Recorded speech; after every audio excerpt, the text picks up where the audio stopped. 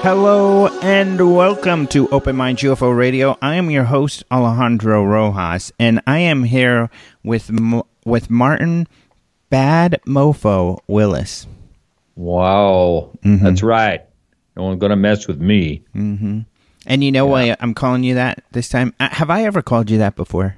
Not that I'm aware of. I've thought of it. I'm sure you have. It's a big compliment. That's like if I was to give an award, and like it would be the top award, it would be the Bad Mofo Award. That's just how cool I think that is. And I'm saying this because you have volunteered. I've had problems with getting guests this week. Of course, many of you know I was in Budapest for quite a bit this last week. In fact, I had to do the podcast part early because of that. So my guest has gotten sick and I haven't been able to hook it up. So you suggested that we do just you and I, which we haven't done in a while, which are fun, I think, and hopefully some of the audience thinks so too. So your willingness to do that and your suggestion for having us do this has won you the Bad Mofo Award. Congratulations. Wow, I take that with honor. Too bad I don't have an applause, kind of noise to put on here, but... Or it's kind of cheesy anyway. Or a trophy. Yeah, no trophy either. Wow. Virtual trophy. I'll take that. Good. Virtual trophy in hand. Mm-hmm. All right. So how have you been? I've been great, and I can't wait to talk to you about this Budapest trip. Yeah. So we'll get into that. So like I just mentioned, we don't have a guest, so it's just going to be Martin and I BSing for this whole thing. But we have a lot to talk about. We're going to talk about my trip because...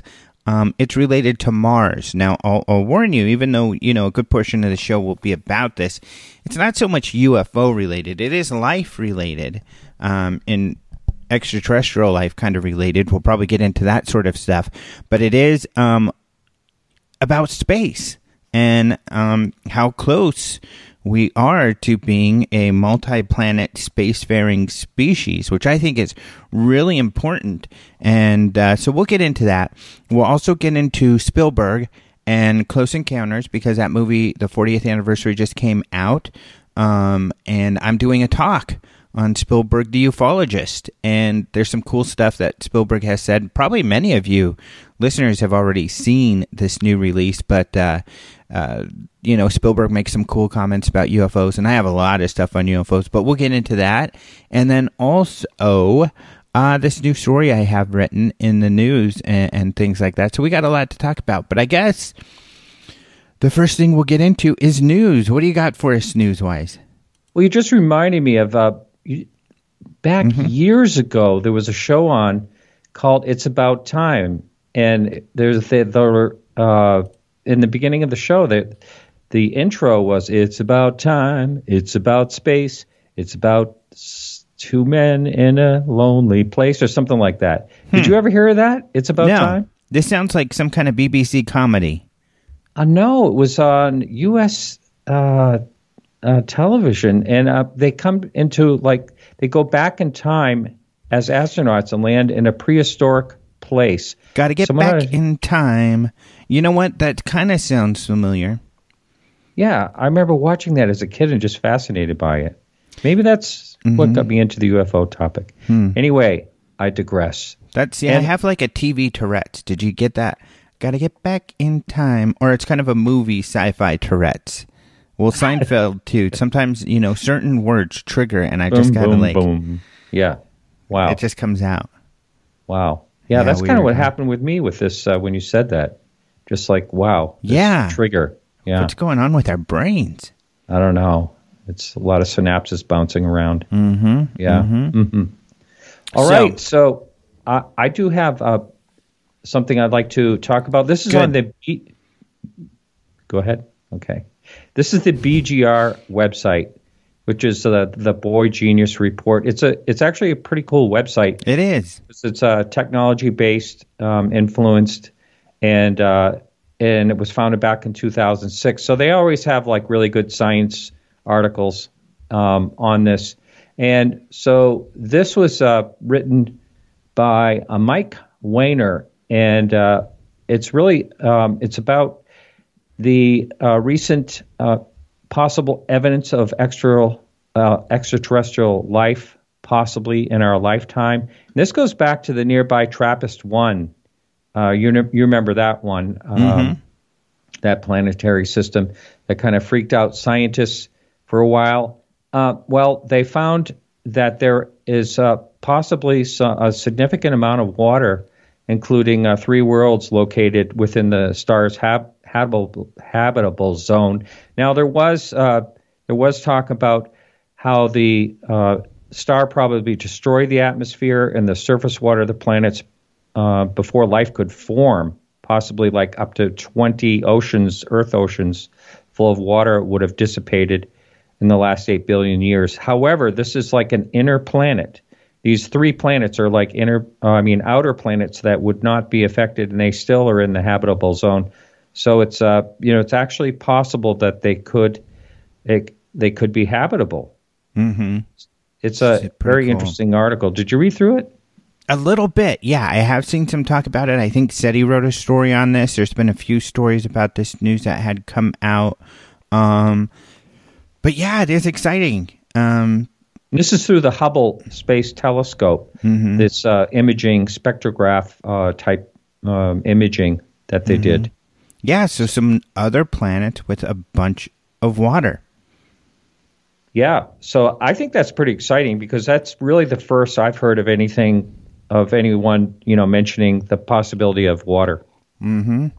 Except, of course, in our own solar system and possible, moons of Jupiter and things like that, but still.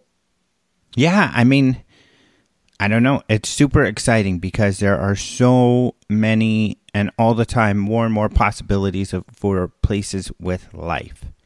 Yeah, that have always been there, but we're just starting to see in our little corner of the universe.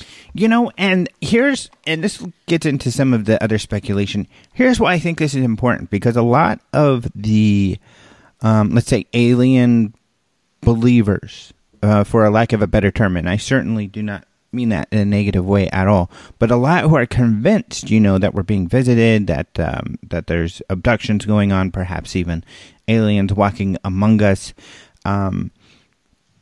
It still makes sense, I think, for us to do the sort of exploration that we do and doing the science in the way that we do it, especially in the mainstream. And here's why.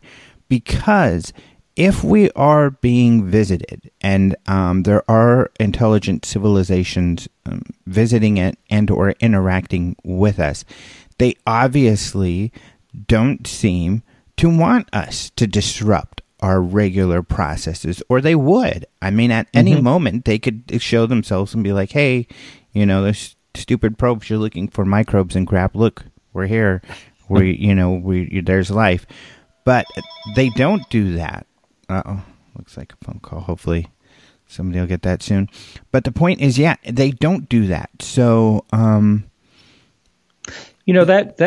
kind of goes along the lines like if we are being visited and it happens to be extraterrestrial visiting us, then it's a total observation only. I agree. That's what it seems to be, more of an observation only. So, we still have to go through our processes. And, recently we posted Jeffrey Bennett. He's a scientist. He's an astrophysicist. And he spoke in our 2014 UFO Congress. And those videos hadn't got on our video on demand yet. So I just posted that on the video on demand. So if you're already a subscriber, you could go watch that. And if not, it's super cheap to go subscribe. It's cheaper it's the same price to watch one video as it is to subscribe to the monthly, where you have access to all the videos. So hundreds of videos. Do that, I think, is the best deal. And it's worth it. Lots of great videos like this one. Jeffrey Bennett is an astrophysicist, and his talk was a lot about speculation and thoughtful speculation about if they're out there, who are they? And he believes that they are out there. He's like Michio Kaku and these others who believe there is intelligent civilization, life out there. And if they are interacting with us, how? And many scientists talk about this potential. Even Stanton Friedman talks about this zoo idea. Stanton Friedman believes that, maybe we're being held back. Like, they're making sure we're contained. But others think that maybe we're just being watched to see if we can make it to the next level. And that next level would be able to, perhaps go out into space peacefully without destroying ourselves. So it seems like we're still intended to go through our processes and do things on our own. That there is no savior coming. For decades, people have thought, oh, it's right around the corner. Aliens are here. They're going to show themselves tomorrow, and as long as I've been in this, as long as Valet or some of the beginning people have been in this, people have been saying that sort of thing, and it doesn't happen. So like you said, it seems to be, if it's happening, more observational, and maybe we have to reach some point. But if we have to reach some point, that means we have to do the work to get to that point. So we have to continue to do the work that we do. You wonder, though, there has been some interference with nukes, which kind of takes it to a different level. And you wonder if, for some horrible reason, we started engaging in nuclear war, if something could possibly happen. Maybe that's a little too far out there to speculate, but you just wonder about that. Or I do, I should say. I do too. There was a period of time where I was convinced that we wouldn't be allowed to nuke ourselves, that there must have been manipulation of an outside force who's come and turned off our nukes, or just showed us that, hey, we're not going to let you use these big toys anymore, since right after we built them, we use them immediately. But, and we haven't used them since, and we're such a mess that it's almost surprising we haven't used them since. And now, of course, we're at a very scary time where they might be used again. They're certainly tested by people who kind of seem to be a bit out of control, meaning North Korea right now. And they better go have a talk with Kim Jong-un. Yeah. But I don't know if that is the case. Maybe, like Jeffrey Bennett talks about in this talk, we'll be allowed to destroy ourselves, because then we just don't make it. We're not worthy of joining this, intergalactic neighborhood. But who knows? Who knows what might be going on? So maybe they, like more along the lines of Friedman, they're containing us. They won't let us use these big toys, but they're still, allowing us to evolve our own, but just not destroy ourselves completely. I don't know. All of this is completely pure speculation, though, I feel, because I don't feel we have any hard evidence. We've got, I think some decent evidence that something strange has happened with nukes. That's which is really strong stuff. Some of the strongest, but I think also Stan Friedman has the philosophy that not only will they stop us from ourselves if they do that, but also that it would make the planet uninhabitable if they had any future, thoughts of designs. Yeah, It would no longer be an ideal vacation spot. Yeah, right. Not a good place to get water. Right. Irradiated. Yeah, that would not be good.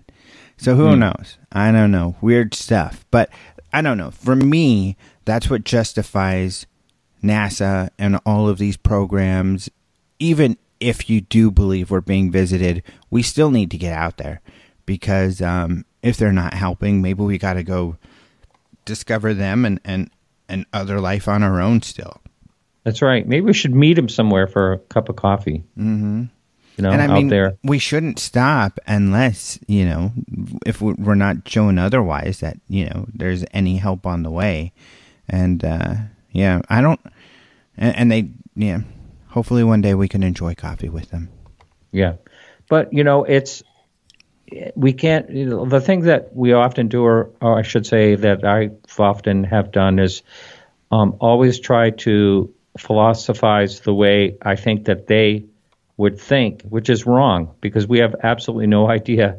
I know. And in what ways their minds work, but we want to explore. And what would we do if we came upon an alien planet that was habited by intelligent beings, semi-intelligent like us? I know. What if Mars had intelligent life that was not as intelligent as we are? And we would be, what would we choose to do if we were capable of examining that life without being detected? Most likely that's what we would choose to do. And it seems like we would even want to, like we do with animals, maybe abduct them in the middle of the night, check them out, and then put them back. Yeah. Dart gun them. Yeah. Mm-hmm. Wow. I wonder how many years ago it was that science thought there was actually canals on Mars and it was habited. It wasn't really that long ago. No, and they were convinced. They were convinced Mars was inhabited. Mm-hmm. Damn fools. I know, little green men. Yeah, wild, crazy stuff. Yeah. So I guess next, if it's cool, or do you have another story you wanted to talk about? No, I have some stories that I could talk about, but anytime. Oh, okay. Well, this is totally un-UFO related. Can I talk about that? Oh, geez. Better be interesting, Betty. I'll try. Okay. Well, this has to do with NASA, though. So, okay. NASA has there's been a lot of news out lately that people are worried about the Yellowstone caldera erupting, which would not be a good thing at all. No, because there's been 2,300 earthquakes or so since June, which is way up.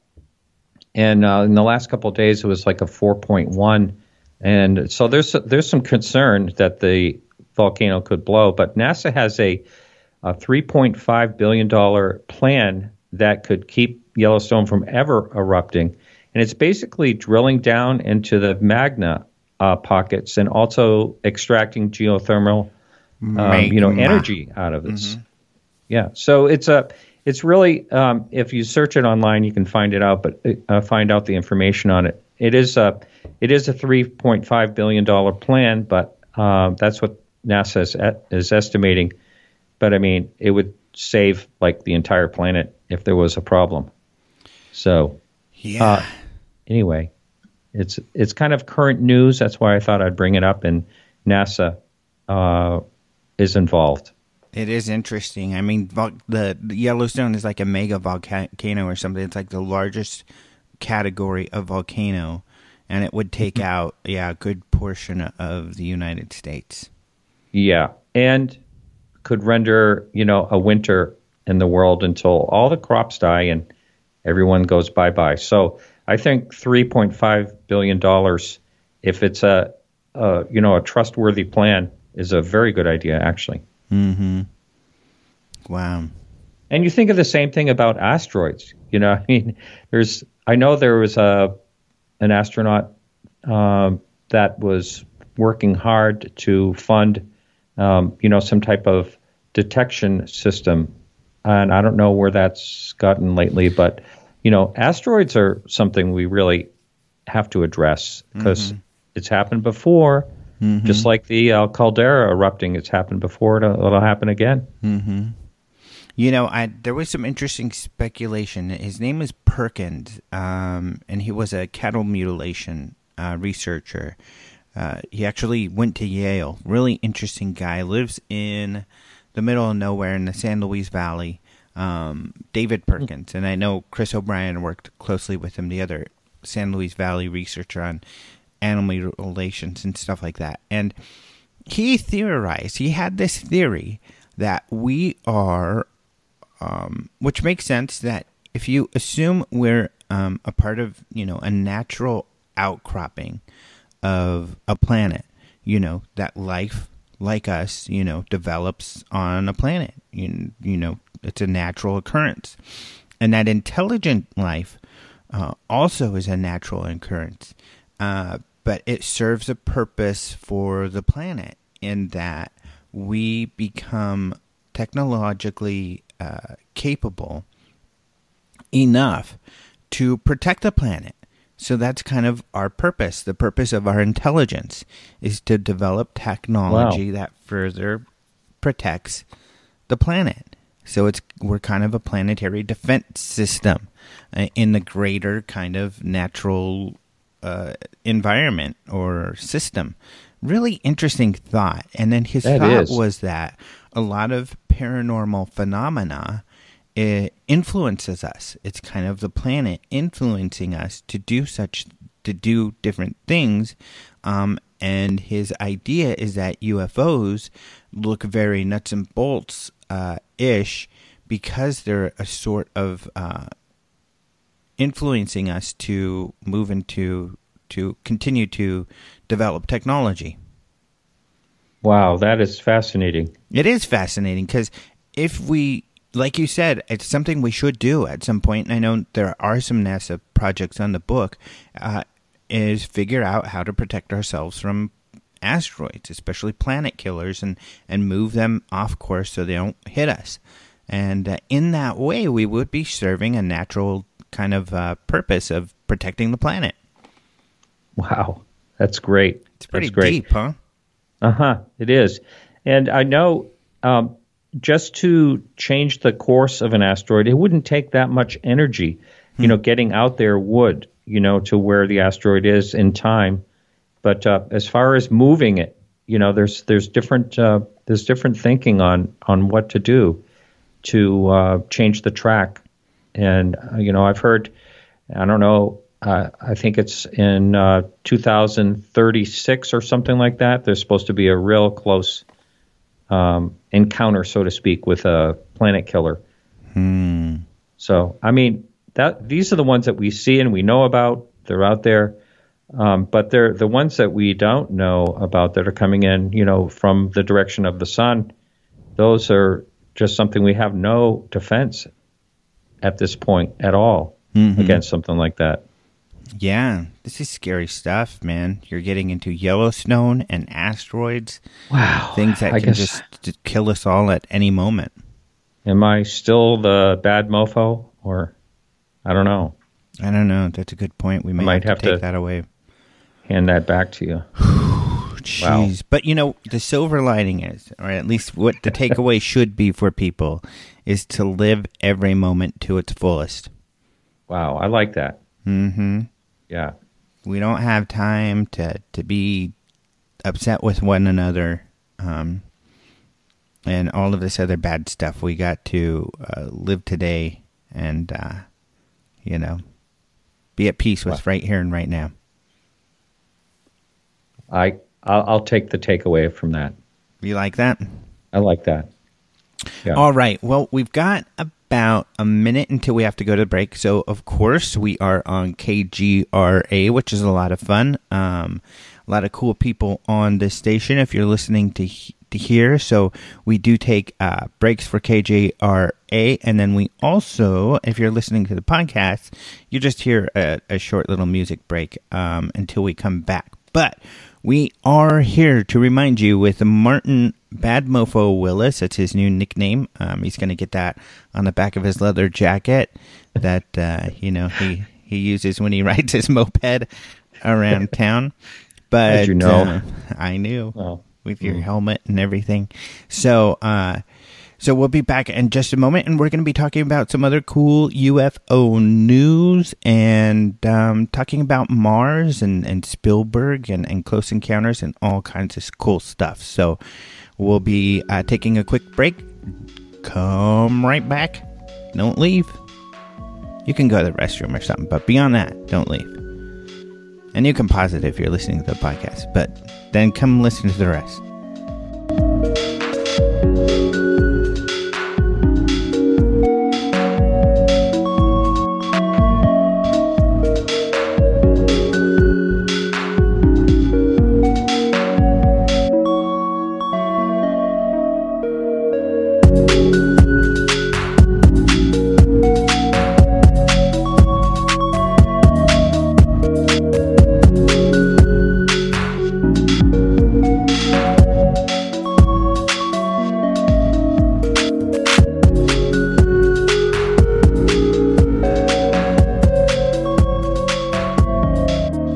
We are back, and you are listening to Open Mind UFO Radio, and I am here with Martin Bad Mofo Willis. He kind of got us depressed talking about some things that could destroy our civilization as we know it and life on Earth in general. But I don't think that this is any sort of, like, he's not some sort of evil genius looking to destroy humanity. It is more a warning to humanity, and so although we had talked about taking away his Bad Mofo title, I think we'll keep it. Well, you could call me Little Mr. Sunshine. Yeah, that's a good one. Wow. Yeah. All right. I'll try to be a little, I'll look on the brighter side as we move along. Okay, so do you have another news story? Well, I think it's your turn. Okay, great. I want to talk about, because this is a big story. There's just a lot to talk about. There's multifacets to this. And this is what people might have been hearing in the news lately. And it's gone all over the place. And this is these new mysterious signals. And what I called the title of my story is New Mysterious Signals Detected by Search for Extra Intelligence Project. In other words, a SETI project. And just to clarify, luckily I think people know, because I haven't gotten any backlash. This isn't the SETI Institute. So like Seth Shostak works for the SETI Institute. And typically when we hear about listening to signals and stuff like that, it's in relation to the SETI Institute. But the term SETI is actually anybody out there looking for extraterrestrial intelligence. So, it's actually a broader term, and then there's the Institute, which is often referred to as SETI, and I do that all the time. I call them SETI instead of the SETI Institute, like I probably should. Why is that important? Because this group who heard these mysterious signals is part of a different group. They're called Breakthrough Listen, and they're part of the Breakthrough Initiative, and we've talked about this a bit in the past, but not necessarily lately, because the Breakthrough Initiative was created by this guy, Milner Urey, and it's kind of exciting. So there's these billionaires out there, right, throwing money at different space projects. So for instance, Elon Musk, Jeff Bezos, even Robert Bigelow, who's our UFO buddy, are all trying to develop space ships or space habitats. Whereas Yuri Milner decided to, and I think I said his name backwards last time, didn't I? It's actually Yuri Milner. He decided to look for aliens through this Breakthrough Initiative. There are 3 parts of the initiative. There's Breakthrough Listen, where he's doing the same thing as the SETI Institute, listening to radio signals to see if he can get signals. There was Breakthrough Message, which is kind of funny, because this was a project where they were going to pay someone $1 million to come up with like a cool message to send to aliens, but they never sent it. And do you know why? No. Oh, you don't? Well, one of the sponsors of the group is Stephen Hawking, and Stephen Hawking doesn't want us to talk to aliens. Right. He's paranoid. We're going to stir something up. Exactly. He's afraid they're going to come and get us, like destroy us. And the way he puts it is, when the Spaniards came to the United States or North America, it didn't go well for the natives. That's one of his sayings. And I don't know. I don't agree with his point of view, but I guess it's a valid one. So he, I guess, was probably the one who got them not to send out these messages. But a lot of people argue, including Seth Shostak, that it's kind of too late. we've kind of radiated radio signals, and we're like a big light bulb. I mean, we have literally lights all over the place. So we've got a lot of, we're very detectable at this point. Yes. So the third project was called Breakthrough Starshot. And so we'll talk more about this in a minute, but essentially what Breakthrough Starshot is they're working on creating these little space sails, and there's a tiny little chip on these sails. So what you do is you send these things out to space, and then you have a laser that shoots at these sails. It pushes the spaceship along until it gets at a really fast speed, and then these things float through space. And he wants to do like a fleet of these tiny things because there's a lot of stuff out there, radiation, other things, so all of them probably won't make it. So to try to get as many to make it as possible, and he's going to send these to Alpha Centauri, which is the closest star system. And then once these little guys get there, they do some telemetry. They check on different things, take some pictures, and then that information is sent back to Earth. However, it'll take years for that information to get back here because the distances are so huge. This is many, many light years away. So it's like isn't it like 4 light years away? Am I thinking of something else? Let's see. Alpha Centauri is, well, why don't you Google it? And all right, I'll do that while you're talking. Go ahead. So Alpha Centauri, which is really far away. So that's his third thing. However, what's exciting about these signals is that what they did is, as part of their breakthrough listen, is they listened to FRB 121102, which is an area of space, a signal, essentially. FRB stands for fast radio bursts, and these are, some of them are mysterious signals that we're getting from space. So radio telescopes are used by astronomers because they listen for radio signals on these big telescopes, and different cosmic events send out radio signals. Black holes and stuff and different things like send out these radio signals, and they can listen to those and figure stuff out about space. Quasars, etc. Quasars, yeah, there's a good one. Good one. So these fast radio bursts are known because they are very short bursts, and they're also extremely bright. And we don't know what they all are. However, like I said, cosmic events create them, so it's not that mysterious when we receive them.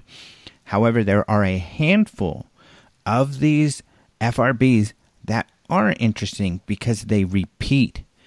One in particular is this FRB 121102. It was discovered on November 2nd, 2012. That's why it has this name. Then in 2015, we found that it repeats, that there's been more than one of these signals. And then in 2016, they were able to trace it back to this galaxy that's billions of light years away, but there's nothing in that area that should create a repeating signal. And when they think about what this could be, cosmic events happen once. Like they said, some kind of star getting eaten up by a black hole could create something like this maybe. But that would happen once, and then it's done. It wouldn't be like repeating itself. So they don't understand why it's repeating itself, and so that's why people have speculated that perhaps it's aliens. So interesting enough, too, before the signal was discovered, the New Scientist magazine had done an article on what these FRBs could be, because there was a paper that came out speculating all the different types of, and these are scientists, and this is what's exciting about the time we live in, they're speculating the possible alien sources. So they're taking the stance that, okay, what if this is extraterrestrial? There are lots of scientists open to that idea, and they're saying, well, what could they be doing that would create this? And one of their ideas is they could be using one of these space sails, like Milner wants to do. And essentially they're saying that maybe these are like lasers pointed at us, that they've got these giant space sails that they're flying, and sometimes when the craft is not there, they're shooting the laser and we can see the laser. So maybe that's what this is. These are lasers powering giant space sail spacecraft. Yeah, so that's one of the speculations. Keep our eyes open. I know. Wow. So, first of all, just going back to the distance, the Alpha Centauri is 4.37 light years from our Earth's sun. So, yeah, but it's still when you're going a fraction of light speed, it makes a huge difference. So I know it's going to take many years for, I don't know what the speeds are that they're expecting to get out of these little mini sails. We wrote an article, and it's something like near light speed they can get. So I put the link in this newest article to that other article where we talked about that, and the press releases back at the Breakthrough Initiative that talk about that, so people can find that out. But yeah, I think it's near light speed, which is so they pretty damn fast they can get, I guess, out there in space.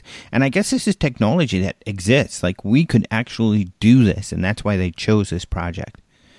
So I wonder what if they just stop firing the lasers at them when they want to get signals back, which again would take at least 4. Well, the way space works is kind of like the ice planets or ice levels on Mario Karts. Or and what I mean by that, or like asteroids, where when you turn on your jets, like asteroids, when you get to the speed you want to be at, then you turn off your jets because you're just going to coast. And in space, there isn't atmosphere to slow you down like there is here, or gravity or things like that. Friction, essentially caused by something else. So if you get a space sail up to its ultimate, a really quick speed, you don't have to push it anymore. It just goes on its own, I think is the theory. Right. Nothing to slow it down. Well, let's talk a little bit about the radio telescope that has received these bursts, because I think that's fascinating all on its own. It's the Robert C. Byrd Green Bank Radio Telescope. Well, I want to mention one more fact. Oh, sure. Okay. And the Breakthrough Initiative, in their press release, they make this point in that, which is that if that these signals are very far away, and that it means they're very old by the time they get here and we're able to detect them. So these signals, even if they are from an extraterrestrial civilization, are like millions of years old already. Wow. So that civilization, if we find out, wow, this was an extraterrestrial civilization, it was one that existed at about the same time the Earth had some very basic life. That's unbelievable to think of it in that way. Yeah, isn't that mind-bending? It's crazy. Yeah, that's why, a lot of skeptics about us being visited by UFOs, talk about the idea that we could line up with a civilization that is intelligent and still exists is very small when you look at the Earth's model of extinction. It's a good point. Some scientists have said, okay, maybe there's intelligent civilizations out there, but maybe they're a flash in the pan, and they're gone already. Like Mars. Right. Mars was habitable before, millions of years ago when Earth was not. So maybe life was there in abundance, and it's gone already. And that could be the case everywhere else. Yes, it lost its, what is it, the magnosphere? I'm trying to think what that's called. So the if there was any water, I'm sure there was water. I mean, there's signs of water, all dissipated. Electromagnetosphere. Or froze. Or it froze. There's lots of frozen ice. Yeah, there is. So getting back to this story, and is it okay to talk about the telescope itself? No, that is top secret. No, yeah, if you have something interesting to share about the telescope, go for it. Well, again, it's the Robert C. Byrd Green Bank Radio Telescope, and the collecting area on it is actually 2.3 acres, which is huge, and it's 76 metric tons. Now, each wheel on this thing rotates on wheels, and each wheel holds over 1 million pounds. It's 16 million pounds in total, and it's 485 feet tall, which is 60% taller than the Statue of Liberty. Just amazing. It's an amazing structure, and I can't even imagine what that cost to build. So this is collecting, more data than I think than any other radio telescope that I'm aware of. Oh, I know there's that. I was going to say there's a good point. Yeah, there's that large one in South America, right? Yeah, and there is the original SETI Institute one. One that they used. I think it's UC Berkeley that's in charge of it. The Allen array. The array. Yeah. Up in Northern California, right? Mm-hmm. So there's but that this, one.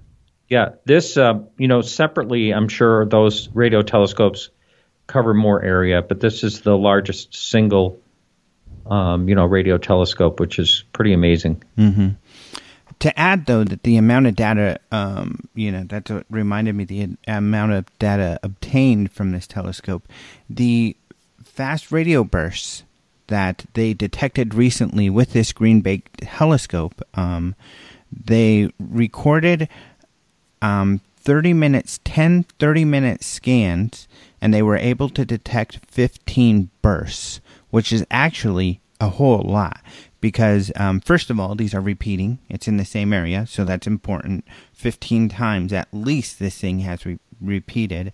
And prior to these 15, there were less than 24 FRBs recorded in the 7 years that we've been, or 17 years that we've been, or 15 years, I guess, we've been looking at these things. So 15 is a lot. Wow. Yes, and I know this is such a sensitive telescope that it could actually detect energy as little as a snowflake landing on it. Wow. Yeah, it's pretty amazing. Amaze balls. So pretty cool stuff. So this repeating, you reminded me something. It's kind of a tangent, but it's pretty interesting about something I learned on this Mars TV show trip. Okay, do you have time to get into a tangent now? Yeah, I think we do. We've got a few minutes. You want me to talk about it? Yeah. Yeah, this is Go good. for it, man. This is good. Yeah. So Mars, like we just talked about, a lot of the water is trapped as ice. So, and this is what I learned from the consulting scientist, Stephen, let's see, I've got his book right here. He's got a book that actually this National Geographic Mars television show based the show on. And his name is Stephen Petranek. And his book is just called How We'll Live on Mars. And it's a short book, but he is a scientist and everything. Great guy. He's published several books. And this is interesting. This book was published by TED Talks. So he's a cool guy. I spent a lot of time with him on that trip talking about all of this stuff.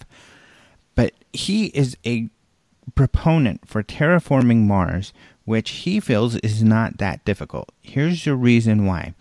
We need to release, and actually they talked about this on the first season if you watch this, and he's the one who talked about it. He's the guy with glasses. He looks kind of like a science nerd guy. Really cool guy. But there's already, what we have to do in order to terraform Mars is to warm it up, because it's already got tons of water that is frozen. If we warm up the atmosphere, that ice will melt, and then that water will be readily available, and this starts this chain reaction where then it develops an atmosphere and everything. How do we do that, though? Well, he says, we obviously are warming our own planet. And how are we doing that? By releasing CO2 in the air. Well, at the pools, there's tons of CO2 also trapped in this water and in these ice caps. So his argument is that all we have to do is find a way to warm the planet, even just a few degrees, and that releases the CO2 at the caps. The CO2 then gets into the atmosphere, creates this greenhouse effect where it traps the warmth on the planet, and it's this chain reaction. He thinks it would take about 100 years, but that we could terraform Mars. That is completely doable. Wow. What are your thoughts about interfering with the way things are presently? Do you think question. I asked him that question, and he said, well, here's the thing. It's no big deal because Mars is dead. He's like, Mars right now is just completely dead. It's a barren rock. It's a waste. So there's like nothing that we can disturb. There's nothing there. It's a barren waste. All we can do is improve it.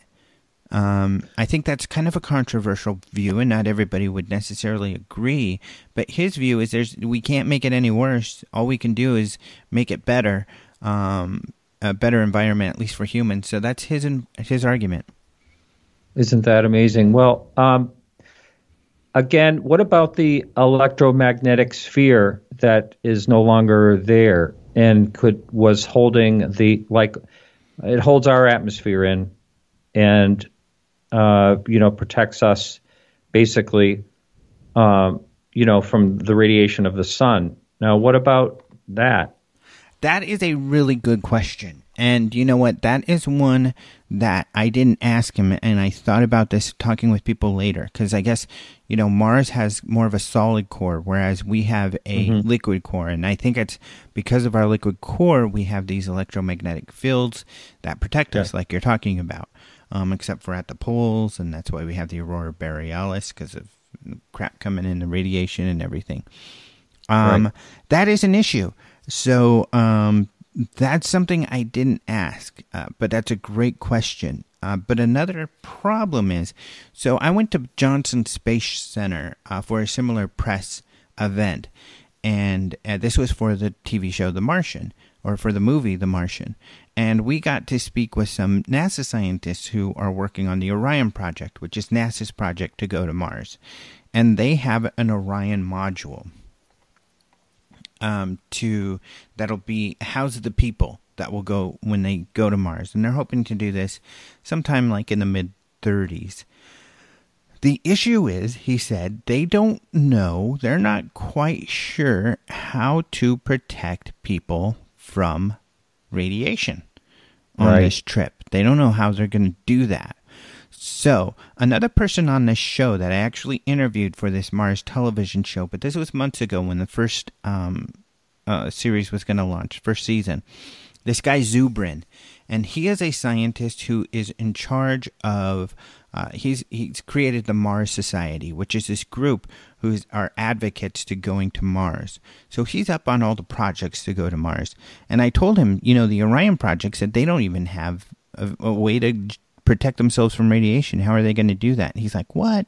He's like, that's easy. All they have to do is protect themselves with water. Water? Yeah. Oh, so really? I was like, so that's really interesting, but how the hell would they do that? So he kind of blew that off. And I thought, all of this is kind of theoretical at this point. I mean, Orion project, we don't even know if that will get funding and actually happen.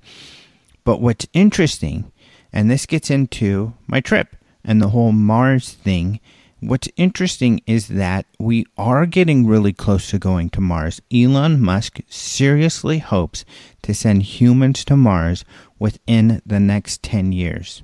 Amazing, isn't it? Incredible. And It used to be we laughed at Musk, he's got these crazy ideas. But he's been executing on all of his ideas. I mean, no one thought he would be able to have a spacecraft, that would be sending equipment to the space station, but he's doing it. Or to land. To re-land another rocket, which is such an important feat. Nobody thought he could do it, but he's done it. Right. So now we have to take him very seriously. So let's take another break, if that's okay. Is that all right? Oh, yeah. Okay, good. You can go refresh your coffee and use the restroom if you have to. And then we will be back in just a moment to talk more about Mars. You're listening to KGRA and the podcast of Open Minds UFO Radio. Be back in a sec.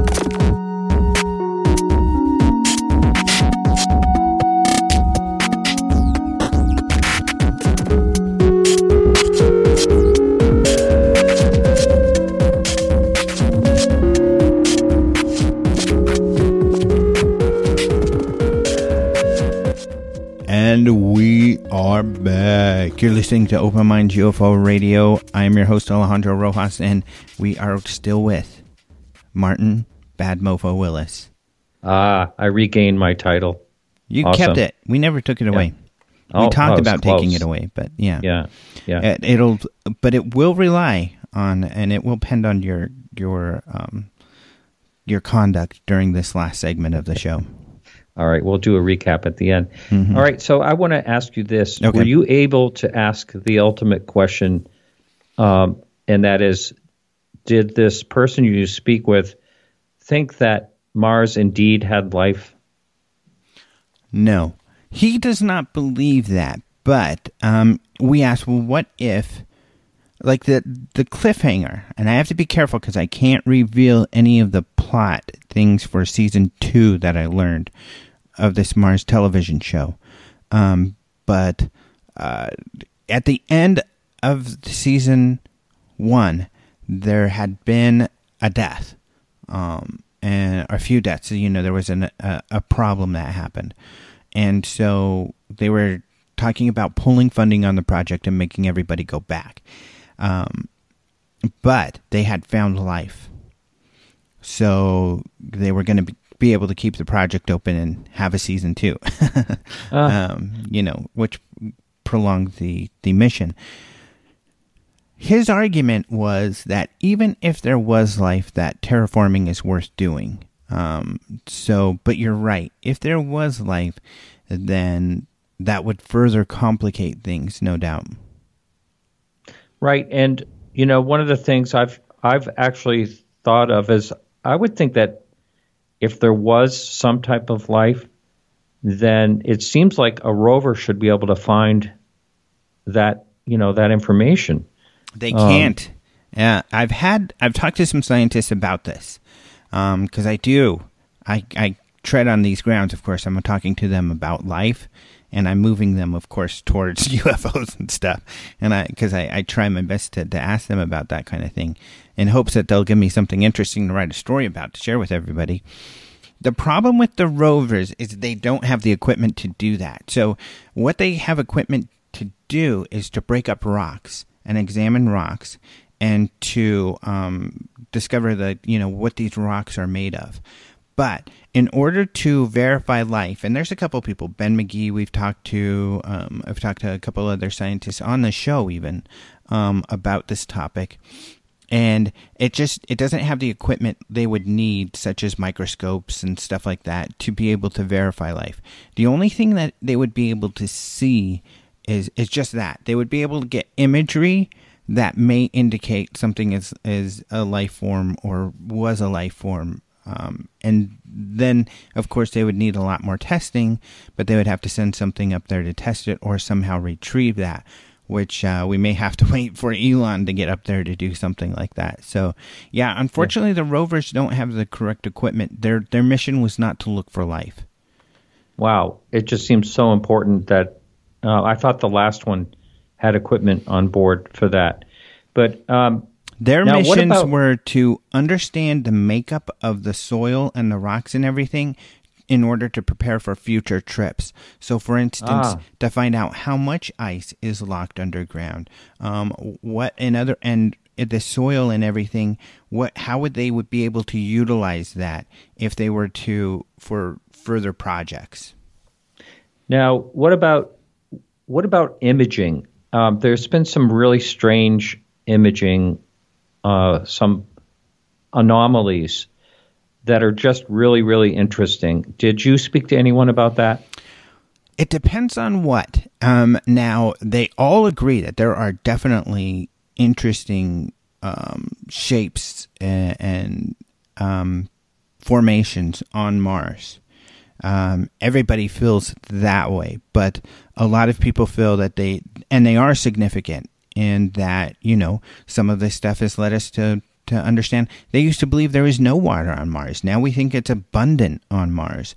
Now we know there were flowing rivers and streams and lakes. I mean, we didn't know that or believe that just a few years ago. So our views have changed on everything.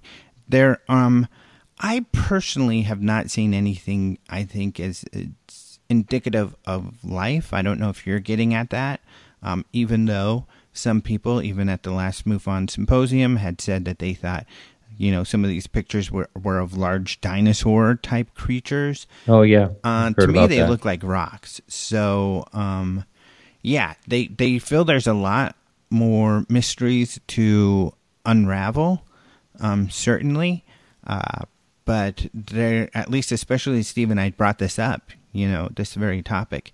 And his argument was, we used to believe there were canals on Mars. We used to believe there were civilizations on Mars. So people looking at Mars and seeing things that they think are civilizations or life has always happened throughout the entire time of us looking at Mars. So that's nothing new.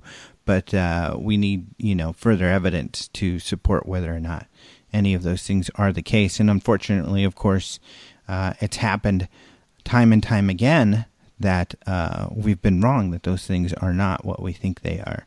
And, if you watch the show, what they're doing now is they are 3D modeling. The satellites they have around Mars right now take 2D pictures, stereoscopic, which allows them to do 3D modeling of the surface of Mars. So the detail that we're getting on the surface of Mars is quite substantial. And it's my argument when it comes to the whole conspiracy ideas that it's really difficult, especially at this time, to hide that kind of stuff, because it's being shared. It's right here on the National Geographic television show and everything.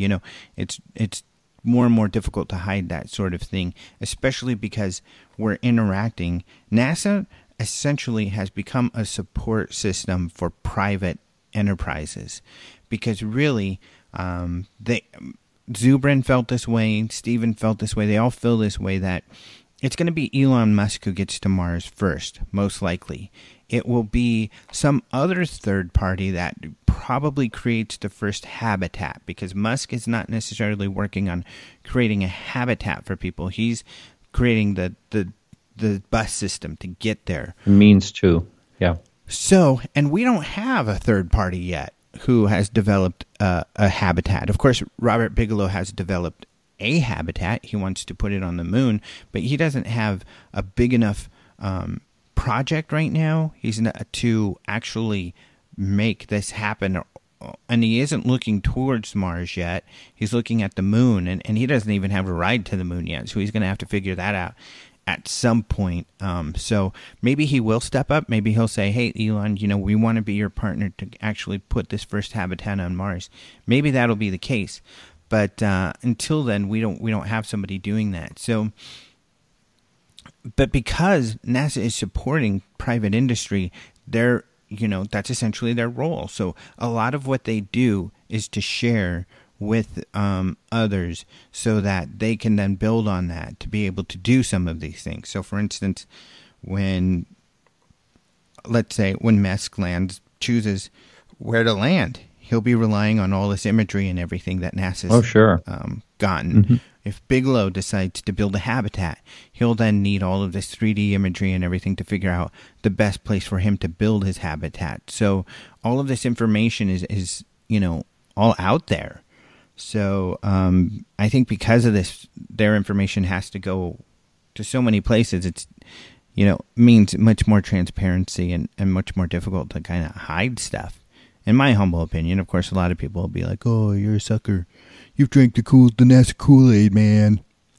So, well, I want to talk to you about your trip, but just along the lines of what we're talking about right now.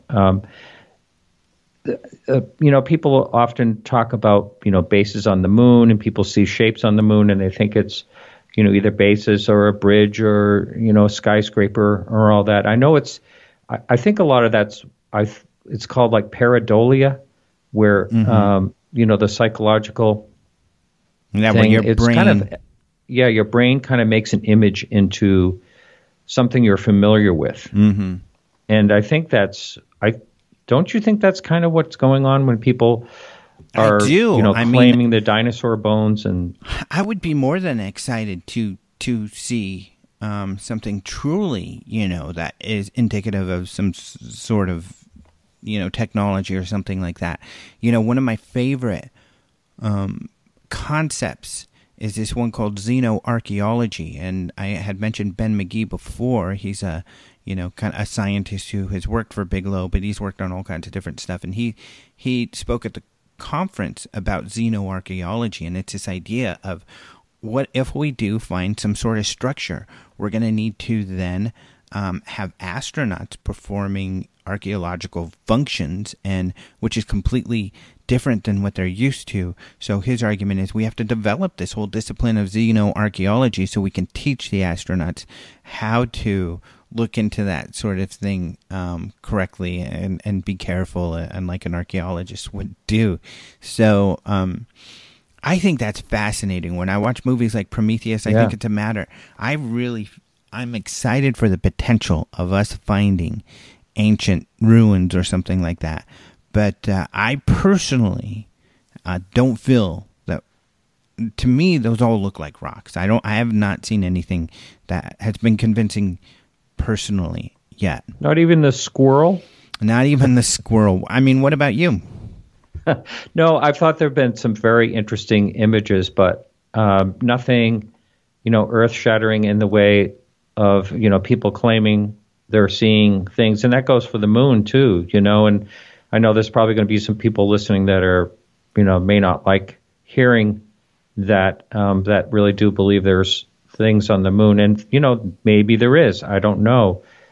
But I really do think that's part of, what I was talking about prior, that you see something and you just, it's an evolution trait. It's a trait for our evolution that keeps us safe, is to be able to see something and quickly make it into an object that we're familiar with. And, to some of these people, I mean, what I would say, too, is that, all of these people are very human, and they're scientists. And I may have a different perspective because I've interacted with these people quite a bit. And, my job is often to interview them and question them. So, I've gotten to visit some of these places and everything. And people are just, there's a spirit of openness. Especially NASA. These people take their role as public servants very seriously. They work for the public. They work for the taxpayer, and that's how they see their job and their role. They're very serious people who are loyal to science and the public. And I think when you meet these people, it really gives you a different perspective, especially on any kind of conspiratorial ideas. They're just good people who are looking for answers and are willing to work with everyone. I mean, it's one of the rare fields where we have scientists, Russians and Chinese and Europe all working very, very closely together. To get somewhere together, regardless of political differences. So, I don't know. It's an inspiring environment. I have always felt when I dealing with NASA, because they're just it's like the right stuff or something. It's unique that these people are sacrificing a lot. They're sacrificing to go to space and to learn about space and to work for, especially in NASA's case, for the American people to do this. So I have a lot of respect for them. Yeah, that's great. I wonder how many of these scientists that are in, working in the space industry were first influenced by science fiction. I bet it's pretty high. Yeah, a whole lot. And I always ask, and a lot of them say, yeah, definitely. I mean, and some people are almost like, duh, For a lot of them, it's like a no-brainer, and I feel kind of dumb because they'll be like, well, what do you think? They take it like that's a kind of a dumb question because, of course, they were inspired by sci-fi Star and Star Trek Trek and things. Flash Gordon for the older people and stuff. Yeah. Interesting. So I don't know how much time we have left, but I would love to hear, a synopsis of your whole entire trip to Budapest and how that all went. Okay, yeah, I'll try to do that. So this is, of course, for National Geographic and for the Mars television program. which I'm extremely enthusiastic about, and I think that a lot of my listeners would be too, because I think a lot of you are space enthusiasts like I am.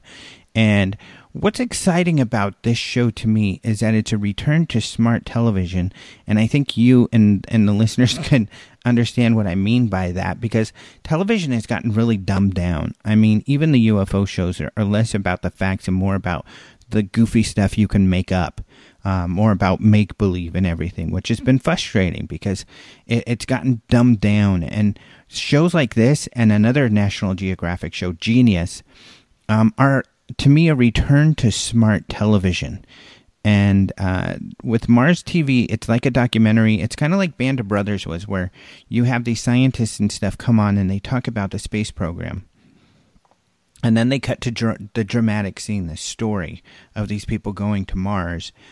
But it's set in 2033, and it's as if, Elon Musk and some other international groups got together to work together to go to Mars and to create a habitat, a colony on Mars, which of course is Elon Musk's goal. And the thing is that, it's bringing to people that this is close. Elon Musk is deadly serious about doing this in the next 10 years, and that is what he's working towards. And now many people feel that he is going to do it. So this is going to happen. And I think that's what's exciting. It's that it's showing the public that, look, people, this is for real. Not only we're going to go to Mars, but for me, what I like about the show is we've got a lot to figure out if we're going to do that. And there's a lot of ethical and social issues that we need to tackle if we're going to do that. So the show's great because it makes people think and it makes people understand that, like these ethical issues we were bringing up with terraforming and stuff like that. So it's a really cool show. And during the first season, when they cut back and forth between 2016, which is the real stuff, interviews with real scientists, they're also showing SpaceX progress.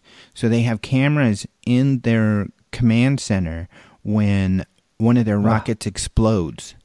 And you see the workers and their face, and you see like this dread and sorrow, when the rocket, and it's just these raw emotions. And then later on, when their first rocket lands successfully on its own, you see that too. And then you have the scientists kind of, explaining why this is such a huge deal that Elon Musk was able to, have a rocket land, so we could reuse it. And I don't know about you, but it is like the old space movies, where a rocket takes off and it lands by its own. Yeah. And that's what the rockets are going to be like. The full rocket lands on the moon, takes off. Yeah. So we got to see a lot of the first we went to the set. They shoot at Corda Studios, which is outside Budapest, where a lot of shows are being shot. And if you go to my Facebook, you can see more pictures and some of the other sets we got to visit for some of the other shows. But they shot The Martian there.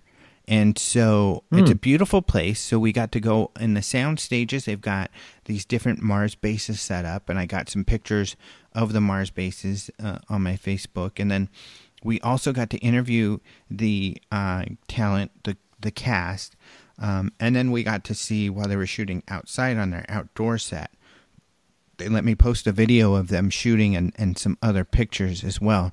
We got to meet the designers, the people designing the structures, and then also people designing like the costumes and everything. Because, Steven, this guy that I talked about who wrote this book, he's like the main consultant for the science, and he is like, they all said, well, we were doing it this way, but Stephen made us change it. So, I mean, it just shows you the science is very serious. They're taking it very serious, and everything is based on real science, what it would really be like and what you would need.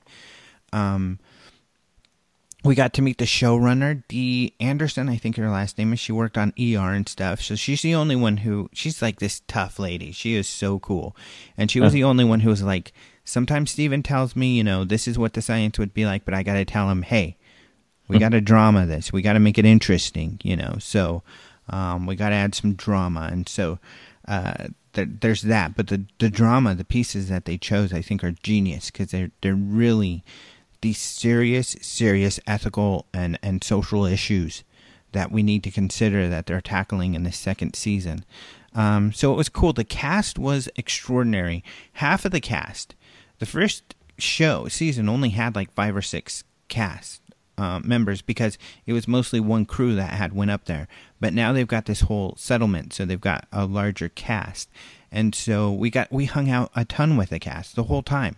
Because when they're not shooting, they were essentially hanging out with us. And then we also had a couple of social events that were scheduled, one at this nearby winery and then a riverboat ride on the Danube where I took tons of pictures so people can see some of these beautiful. Budapest is an amazing city. It's gorgeous. It's historic. It's absolutely much more incredible than I expected. So that's what we did. And then, of course, because my beat is mostly science and a couple of the other journalists there were that too. There's only like a dozen journalists. Aaron Sagers, who's spoken at the UFO Congress, who writes for Sci-Fi Wire, but does a lot of these hosting panels and stuff at Comic-Cons and things. He was there. So people will see some pictures there. He's a buddy. He's been to Roswell, and you know you'll see him as a reoccurring character on my Facebook photos. But so it was fun to have someone there that we knew. But I hung out a lot with the scientists, and I'll be writing more about the science of things. But this is the interesting thing when it came to UFOs too, is that it's typically like this, that the scientists are more skeptical, but the cast is typically super into the topic. So the cast almost completely were really into UFOs and stuff. So that was fun to talk to them about that kind of thing. But I was brought there by ZoomWorks. That's who I work with. And my buddy Brian Booth. And they promote science in entertainment. So that's why he likes to work with me, and so I then interview scientists and stuff. So if people see my Huffington Post stories on all of this stuff, they see that it's usually a science perspective on these different movies and stuff. But I've got some really exciting things that I'm going to be writing about in September. But as you can see, I don't gush over television shows just because I'm involved. If I didn't like this show, I just thought it was okay, I would be talking about how nice everyone is stuff, but I wouldn't be gushing about the show. But I'm gushing about the show because I think it's really important. Wow, that's really great. Now, what was the set like itself? Was there a green screen area too, or was it just a big open? So I'm going to cut this really short because we're almost out of time. Sorry, guys. Okay. Sure. But essentially, you can see my pictures on Facebook, and that'll answer all your questions. But the outdoor set had these giant green screens, which were hilarious. And then indoors, they had some big giant green screens also, but the sets are extremely elaborate. The flooring on the sets is the same that's in the ISS, so they were just very elaborate. Wow. So you really feel like you're on a space station when you're in these things. Amazing. But we're about out of time. So just a couple things. Remember, the UFO Congress is coming up, so get your tickets for that. We've got more speakers listed. We'll have some more. UFOcongress.com on our on-demand videos. I've got Jeffrey Bennett up, some other videos up, so check that out. I sent out an email on Friday, so be sure to get on our email list for the latest. And thank you to Caleb Hanks for the opening and close music. Thank you for KGRA for playing the show. And thank you to Martin Willis of Podcast UFO for joining us with the news. Still bad mofo? You're still a bad mofo, my buddy. I made it. You did it. And then finally, thank you to you, the listeners. So happy to have you here every week. And then, we didn't talk about Spielberg, but that's okay. I'll get someone. We'll talk about this at the next on the next show because we've got this rendezvous coming up. This, Devil's Tower Rendezvous, which is kind of based on the anniversary of Close Encounters.